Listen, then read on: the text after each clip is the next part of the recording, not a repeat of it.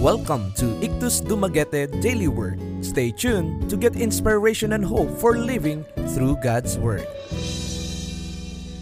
John 8:44. When he lies, he speaks his native language, for he is a liar and the father of lies.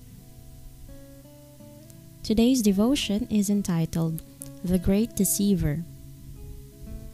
Satan glories in all sin, from murder to adultery to thievery. However, today's verse suggests he takes special delight in lying. Lying is his native language.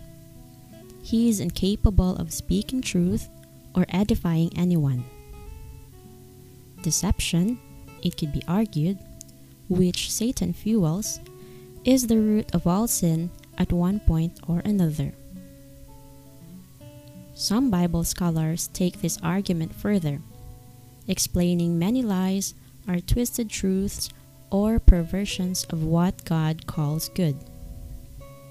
For example, the desire for love is a godly one. However, if that desire leads to adultery, you've believed a lie that says you deserve love at any cost and must take it yourself. The desire to give your family a prosperous life is good. However, if you steal to facilitate it, you believe the lie that you can only prosper at others' expense. Of course, not all of Satan's lies are this obvious.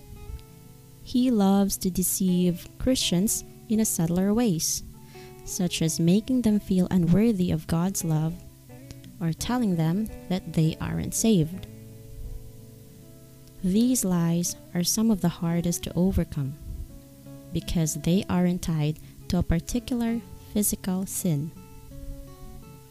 They grow deep roots, sometimes in the span of years or decades. For example, someone abused as a child may struggle for years to trust God's love as an adult. Taking stock of your words and actions can help you identify any lies Satan uses against you. If you consistently sin in a certain way or tell yourself negative things, a particular lie is probably the cause.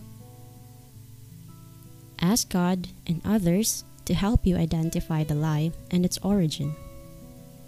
Once you know, seek godly counsel and methods to rid yourself of it for good. To know more, visit www.ictusdumaguete.org or Facebook page Ictus Dumaguete-IDMC.